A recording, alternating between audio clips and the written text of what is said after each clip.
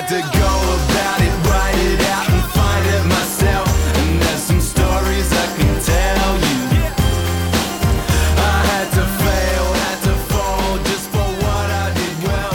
And there's some stories I can tell you. This is the Final Word Daily. England, Ireland, the first test, the only test at the Lord's Cricket Ground. Jeff Lemon and Adam Collins here with you, plus the hovercraft churning away in the background. The Daily Show is brought to you by Westfield London and Stratford City. More extra, less ordinary. Very good. Adam, tell us about the entire day's play in the space of 30 seconds. Ireland sent in on a pitch that looked a bit green, but didn't do an awful lot. Didn't stop Stuart Broad. 3 wickets in a hurry. They were 19 for 3. They were 19 for 4 momentarily, and a leap before decision, Paul Sterling overturned. They recovered briefly with McCullum and Sterling putting on 45. Lost him before lunch. Couple of wickets after lunch as well. They were in strife by tea. Ultimately all out 172. Broad 5 for 51. England by the closer 152 for 1 there. Baz balling it at 6 and over. Half century to Crawley, who's already out, caught and bowled, and Duckett still there on 60 odd. Very, very good. It was, it felt sort of familiar and comforting in some sort of ways. It was broad off the top. And I think if Ireland had got to lunch 3 down for 60 odd, they might have gone, okay, fair enough. That's a reasonable enough return to come through that first session, but it's that 4th wicket at the stroke of lunch. Sterling playing the sweep shot, the glove, lobbing up to Johnny Bairstow, back behind the stumps where he wants to be. Yep. That made it feel like, I know we were worried about with Ireland before this match was their batting. Yep. And how it would stand up, and in the end 4 down for 60. It felt like they were going to make 180, and in the end that's about what they made. Yeah, so, well, at once it's a forgivable way of getting out because that's the shot that Sterling plays. We always hear from the Aussie team, you want to fail the way you succeed. So in theory, he's done that. On the other hand, it's unforgivable 15 minutes before lunch to get out that way when Leach is almost certainly bowling his final over of that stretch. And I draw that conclusion because the previous 2 overs, they didn't get a hold of Leach, but they were patting him back to him. There was no meaningful turn. There was nothing really going on with the surface all through the air in the first session. CricViz had a good stat that there was 0.6 of a degree of swing before lunch, which is the least in a test match at Lord's in the first session in their database. So that's a pretty big Since sample size. 2006. Well, it's a pretty. Since 2006. But when you consider, we think of Lord's Day 1 being, and there wasn't much off the surface either. They've got that separate metric. So Sure. It did swing a lot more after lunch with Stuart Broad, especially when he picked up his 4th wicket. But broadly speaking, they got to a stage at 3 down after the collapse. As I said in the summary, they put on 45. Yeah. McCullum was doing everything right. Sterling was scoring it better than a run of ball. Yeah, if they're 80 for 3 at lunch, it's almost, I wouldn't say, it's not Ireland's session, but it's probably on as even in the circumstances. It's Ireland would accept that as a Absolutely. not unreasonable position. Especially I from being suppose. 19 for 4 on the scoreboard for a couple of minutes before that broad leg before on Sterling. Would have been 2 in 2 balls, and Hawkeye had it missing the leg stump by 1 centimetre. 1 centimetre. 1 centimetre. Yeah, okay. I mean, and it felt very broad, the angle in that gets the LBW. That was about as plumb as you can get in front of middle stump there. You've got the edge to slip for Balbirnie. And then you've got the leg slip dismissal as well, so walking at him, Tector flicking down the leg side. You generally don't advance at Stuart Broad, I suppose. But Tector will be gutted because they didn't have a leg gully in. It's kind of like a 4th leg slip. Wasn't quite leg gully, wasn't quite leg slip, but it worked. Broad had the hands to his mouth, reminiscent of the catch from Stokes from Adam Voges at Nottingham all those years ago. Not quite the full 2-hand job, but you know what I'm trying to say. I'm trying to didn't have the second bit involved. Fee on hand. But it was emblematic of it sort of typified Ireland's morning really that he got himself out, Tector, and he's the coming man. Yeah. And Balbirnie's out of touch. There's no way of getting around. It was a shot that you play when you're feeling for it. The feet aren't quite moving. There's no real rhythm in the game. He's just not having a great time of it at the moment. And another test duck for him. He'll be mortified as well. Well, I mean, to follow on from the pair that he made on debut, but I mean, he's got a test 82 and a test 95. Yep. So he's come close a couple of times to notching that 100 as well. I feel for him in that way. And how are you supposed to get in touch when you don't get to play in the format? Ireland have got to play in the last couple of months a couple of times, which is very unusual for them. But broadly speaking, how is a player like him supposed to reach the level that he would naturally be at if he played, 10 tests a year? Of course, it typifies, or it's an emblem rather, of the Irish red ball problem. They used to have the ability to play county cricket, and many of the Irish players that played here in 2019 had that experience as county pros after becoming full members. Just a bit of a history here. They were given a 2-year window where they could keep playing in county cricket before that door was shut, unless they were overseas players. And now the reality is they don't have access to playing red ball cricket in quite the same way. It's a structural challenge for Ireland moving forward. But Balbirnie was on the books here at Middlesex for a number of years. Well, that couldn't happen these days unless he was an overseas pro. Therefore, what prep's he getting? Well, 3 days against Essex in a game where 15 Irish players played across 2 sides. I mean, it never was going to quite add up here. Right. The other McCullum, the one opening the batting for Ireland, hung around for a while, did his bit, faced 108 balls, made 36, and just got Stuart Broaded in conventionally Stuart Broad way. Hard length, little bit of movement away, you push forward at it, you pop up a slip to Joe Root. Many have gone that way before him. He's up to 582 wickets, and they don't come much more conventional than caught at Root in the breadbasket. It did have a bit of a bobble, but it drifted to him because McCullum did take weight out of his bottom hand. So in some respects, he's unlucky that it carried on another day that doesn't quite reach first slip. But I think McCullum did a great job, especially before lunch. He's got one fantastic shot, the square drive, and he likes to play it a lot. And when you give him width outside the off stump, that's where he's at his most productive. And he needed to stick around, not having PJ Moore with him going early across his stumps leg before. Moore's the more experienced of those two, having played Test cricket for Zimbabwe, so he's on that list of guys that have played Tests for 2 nations. McCullum's played all but 1 Test match for Ireland, so it's not his first time out. But it felt with him like if they could kind of build around him, and they were for a time with Sterling, and indeed they were for a time after lunch as well, but the partnerships needed to be sort of 70 or 80, not 30 or 40. And then Leach building through the middle. It's one of the things I enjoy about this era of England cricket. They're all like,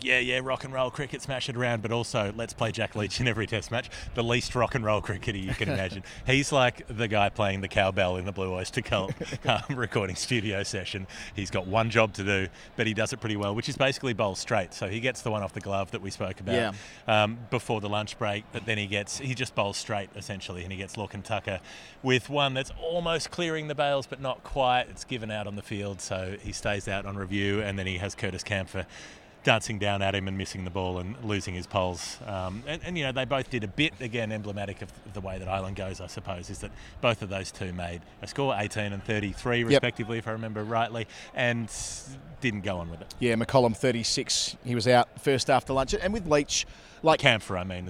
Camphor, right, you are. Yeah.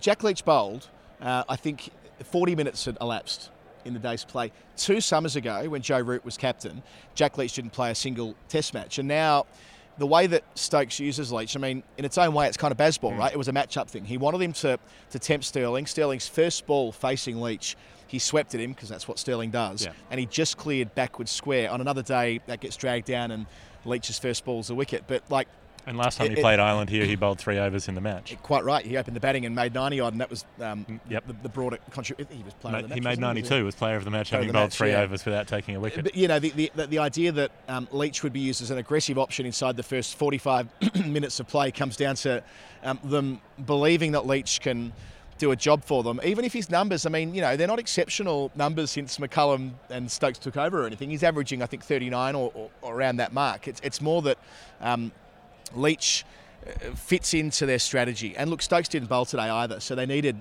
Leach to bowl a number of overs. They had a man on debut in Josh Tongue, who we'll talk about in a sec, I'm sure, and bowled quickly. But it was a different strategy to what we would have seen for many years. And you're hearing that from Stuart Broad after play as well. Broad, who picks up the bag of 5, but he's like, no, you need to understand that the way McCullum and Stokes want us bowling, they do not care whether we get driven. And we heard Anderson say this a lot last year. He drew a comparison to Andrew Strauss's captaincy, where economy rate was everything. They sort of did the numbers and worked out if you kept it tight, wickets would come. That's the philosophy of a lot of Test match sides. If you keep it at 2 and over, the pressure will build, you'll get a wicket. John Buchanan style, 3 maidens in a row, you get a wicket. There you go. Here, they're like, no, we do not care how many runs you go for, as long as you're giving yourself a chance to bowl wicket-taking deliveries consistently enough. And, of course, Broad did that today. Yeah, so he picks up 5, he gets marked there with a beauty, the one that just comes in a bit and tickles the outside of the off stump. A very pleasing way for a fast bowler to bring up the 5.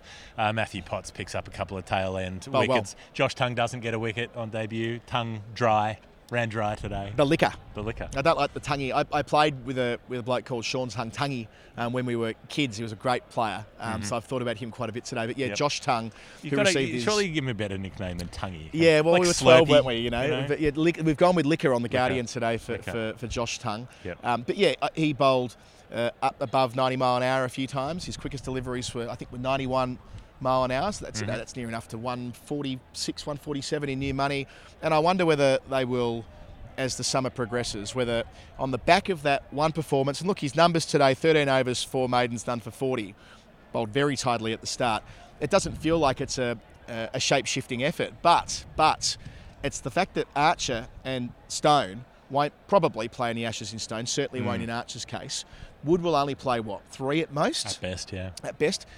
He's probably the next best option to be the quick guy, and he did implement the short pitch strategy at times today. He hit McCullum on the helmet once. He looked pretty lively, and, cliched as it is, he bowled the heavy ball with balls hitting the splice of the bat. It's kind of what you want out of the guy bowling first change behind Robinson, Anderson, Broad, I think. Have a drink of heavy water. Crawley and Duckett, this is the ultimate hiding to nothing sort of match for those two players, I reckon, because if they make runs against Ireland, people will say it doesn't count. And if they don't make runs against Ireland, then they're absolutely trash because they didn't make runs against Ireland. Crawley, this was observed on Twitter by John H., very good Twitter user. You can. He's in the anti-Crawley camp for what it's worth. You can draw whatever conclusion you want out of Crawley's performance today. He ends with 56 from 45 balls. Hits some stunning drives, 10 out of 10, classical cover drive, the stuff you see from Crawley routinely. Also had the inside edge absolutely peppered. Was it 3 or 4 boundaries off the inside edge past his stumps? Any of them could have ricocheted back onto leg stump or ended up with the wicket keeper or whatever it is. Then gets out in a fashion that can be interpreted as a bit unlucky, great catch, or you spoon one back to the bowler. You can pick any story you want when writing your analysis piece tonight. Yeah, exactly. It's a Rorschach sort of innings. I felt pretty sorry for Mark Adair. We talked about him leading the attack. We talked about him, being the one to take it up to them. He went at about 8.5 and over, and a lot of those boundaries were edge. He got 1 off the outside edge and 3 off the inside edge, I reckon, from Crawley that all went to the boundary. He was so stiff. He had none, and he did bowl some bad deliveries too. I don't want it to sound like he's had a great day or anything, but Adair at one point had none for 50 from 5. He's dragged it back with a maiden just before the close of play, so it looks less bad than it otherwise was at none for 59 from 7. But England have ticked over at 6.1 and over in their first, what have they been out there for? 25 overs for 152 runs. That was unheard of a year ago, even against a side that's ranked lower down the charts like Ireland. We'd be making a big deal of that. Today it's barely noteworthy that they're going at a runner ball. This is just what they do now. I was, in a way, surprised they didn't reach parity by stumps. That's day one. Let's collect our thoughts for the Final Word Hall of Fame. The Final Word Hall of Fame is when we pick the most final word moment of the day. It's brought to you by Westfield London. And Westfield, Stratford City. Stratford City. Stratford I like to City. think that's like the modern Shakespeare. He's not from Stratford upon Avon. He's from Stratford City, mate. Bring it on, mate. We got something. The idea is, if you can't get to the cricket, go to Westfield London or Westfield Stratford City. If you're at the London version, you can go to the Westwood Sports Bar, or you can test your skills at one of 3 places. All Star Lanes, I assume that's a bowling alley. Putt. I can't read my own handwriting. Putt Shack. That's where you presumably putt golf balls. Or sixes, where you can smash them. That's all at Westfield London. Westfield Stratford City, bat and ball for darts, pool, ping pong, beer pong, live DJs, karaoke. What more could you want? Or you can hit your dingers at the Home Run House. That's westfield.com/United-Kingdom. That's all in our show notes. Westfield London and Westfield Stratford City. Okay. More extra. Less ordinary? More extra, less ordinary. Go write some sonnets at Stratford City. Now, I almost went there accidentally today because I was on the overground, and then suddenly it just went express and skipped 8 stations and took me out pretty much to Shepherd's Bush. And I was like, oh, there's the Westfield. And then I came back again. Well, you go from Stratford to Westfield, you'll meet the two. Exactly, from Westfield to Westfield across the boroughs of London. We'll do that journey on social media at some point. Yeah, it'll be like trying to get to all of the county venues in one day. Can we get to both Westfields in 1 hour? Can we play golf at one and darts at the other? Now, Hall of Fame, I would like to nominate the field that was set by Ben Stokes just before lunch for Josh Tung. You talked about him using the short ball. He's coming in and he's got 6 out on the leg side, with a deep third, a cover and a mid-off, was it? And no, he had a wide slip, an extra cover and a deep third with 6 on the leg side in about the 20th over of the test match on the first morning at Lords when they're already 4 down. It was fun. It was stupid. It was pointless, but it was entertaining. It's very baseball energy. We're being joined by the man on the loudspeaker, Frank Clayton from Westfield, Stratford City. I thought he report. said Frank Plankton, which sounded like a SpongeBob SquarePants character. Like, here he comes. I'm Frank Plankton. I'm cantankerous. The cantankerous Frank Plankton. Can we talk about Ben Duckett for a sec? Please. We've kind of skipped over him. He ends tonight on, let me check, we may as well give you the exact number, shall we? 61 from 71 balls. Batted really That's well. almost He's 40. played 27 games for England. None of them have been in England until today, which is nice for him. But my Hall of Fame isn't even about that. It's about the national anthem. So in the usual way, at the front of the pavilion, he was stood next to Stuart Broad and to Zach Crawley, the 2 tallest men on the field. And Ben Duckett was right between them. And Sky did the pan shot across the front. And I'll tweet it out. Yeah. Duckett only has, from his chin upwards when these two blokes are entirely in shot. It is an absolutely ridiculous photo. And even when he reached 50, or it might have been when Crawley reached 50, they went to shake hands and he's just being towered over by his opening partner. And he looks very chinny in that shot. He looks like Paul Sterling. He looks like Bilbo Baggins has opened his door and there's one of the dwarves. Like he's got this beard popping up, he's got this chin popping up, and I was like, oh, which 45-year-old member of the support staff is that? And why are they with the team when they're singing the anthems? What's going on? Why is the here? physio out there? Yeah, is this some new kind of McCullum thing where they get it like everyone has to shake everyone's hand at the end? Everyone gets out there for the song? No, it was a playing member of the England 11 who's about 28, something like that. About right. Other bits and bobs that caught my eye today, caught my ears more to the point, with Johnny Bairstow back behind the stumps, just loving life. His chat is dreadful, but he just goes and goes and goes. I forgot what that soundtrack is like. Put it this way, Sky Cricket aren't at risk of being, or any of their commentators aren't at risk of being overtaken by Bairstow behind the stumps anytime soon. But I'm glad he enjoyed himself. Yep. And one little prediction ahead of tomorrow. Here's how I see it. FA Cup final starts at 3 o'clock on Saturday afternoon. To get a round of golf in before that, they need to get a 10 o'clock tee time. I'm seeing declaration middle of tomorrow. They're 20 runs short of parity right now. If they bat for 45 overs tomorrow, they could find themselves in the lead by 130, 140, 150, who knows, maybe 180. And they will back themselves to finish this in 2 days. 2 90-over days, last gripe on the day. Why is this not a 98-over day? 4 years ago, these were 6.5-hour playing days. All 4-day test matches to this point have been played with the extra half an hour allowed each day. However unlikely it would be needing use this week. Why have they simply cut it back to 4 straight days? That's not how, when we were being sold 4-day test cricket, Jeff, it was all about, it's not really 4, you get 2 hours back. And blah, blah, blah. And they've had us. They've snuck this in under the dark of night. I'm going to throw in my last one. Now, obviously, the Fionn Hand catch is Hall of Fame worthy. It's smacked back at him. He sort of volleys it off one palm into his chest. It pops up. He sticks a hand out, grabs it while he's falling over. You'll see it on the highlights reels. Great, good catch. The bit that I really want to celebrate, though, is the way that he gets up, roars into the air, and then turns upwards and just throws the ball straight up. It's like he wanted to throw that ball into the sun. He was like, I am so pumped up, I'm going to hurl this into the heart of the sun, setting off a chain reaction that's going to set off a supernova effect that's going to engulf the entire Earth and everybody on it. That's how strongly I feel about this wicket. It's like when you see in some parts of the world firing machine guns up into the air to celebrate. It's kind of like that. Where do the bullets go? Yeah. Where do the bullets go when you fire them straight in the air? Kill people. I really they genuinely do. It's a common-ish cause of fatality in those countries that do that kind of thing. Stop anyone. I was sitting with the Irish families and fans when that cotton bowl was taken in, and look, they put on 100 and plenty by that point, but the celebration was great out there too. So fair play to the Irish fans who hadn't enjoyed much of a day, the support staffs and partners and kids and so on, but they had that moment. And Fionn Hand, I picked that too. I did ask Andy Balbirnie yesterday, will Fionn play? And I spoke to an Irish journalist, said no chance, no way he plays well. He did play. He got his cap today. He did play, and he threw a ball into the sun. Right, that's enough from us. This has been the Final Word Daily with Jeff Lemon and Adam Collins. If you like our work, patreon.com/thefinalword is where you can support what we're doing across this massive English international summer. Men's Ashes, Women's Ashes, World Test Championship final. It's all happening. 8 test matches in 8 weeks and the rest. Westfield, London, Westfield, Stratford City. More extra less ordinary. There we go. That's it from us. We'll see you tomorrow for day 2.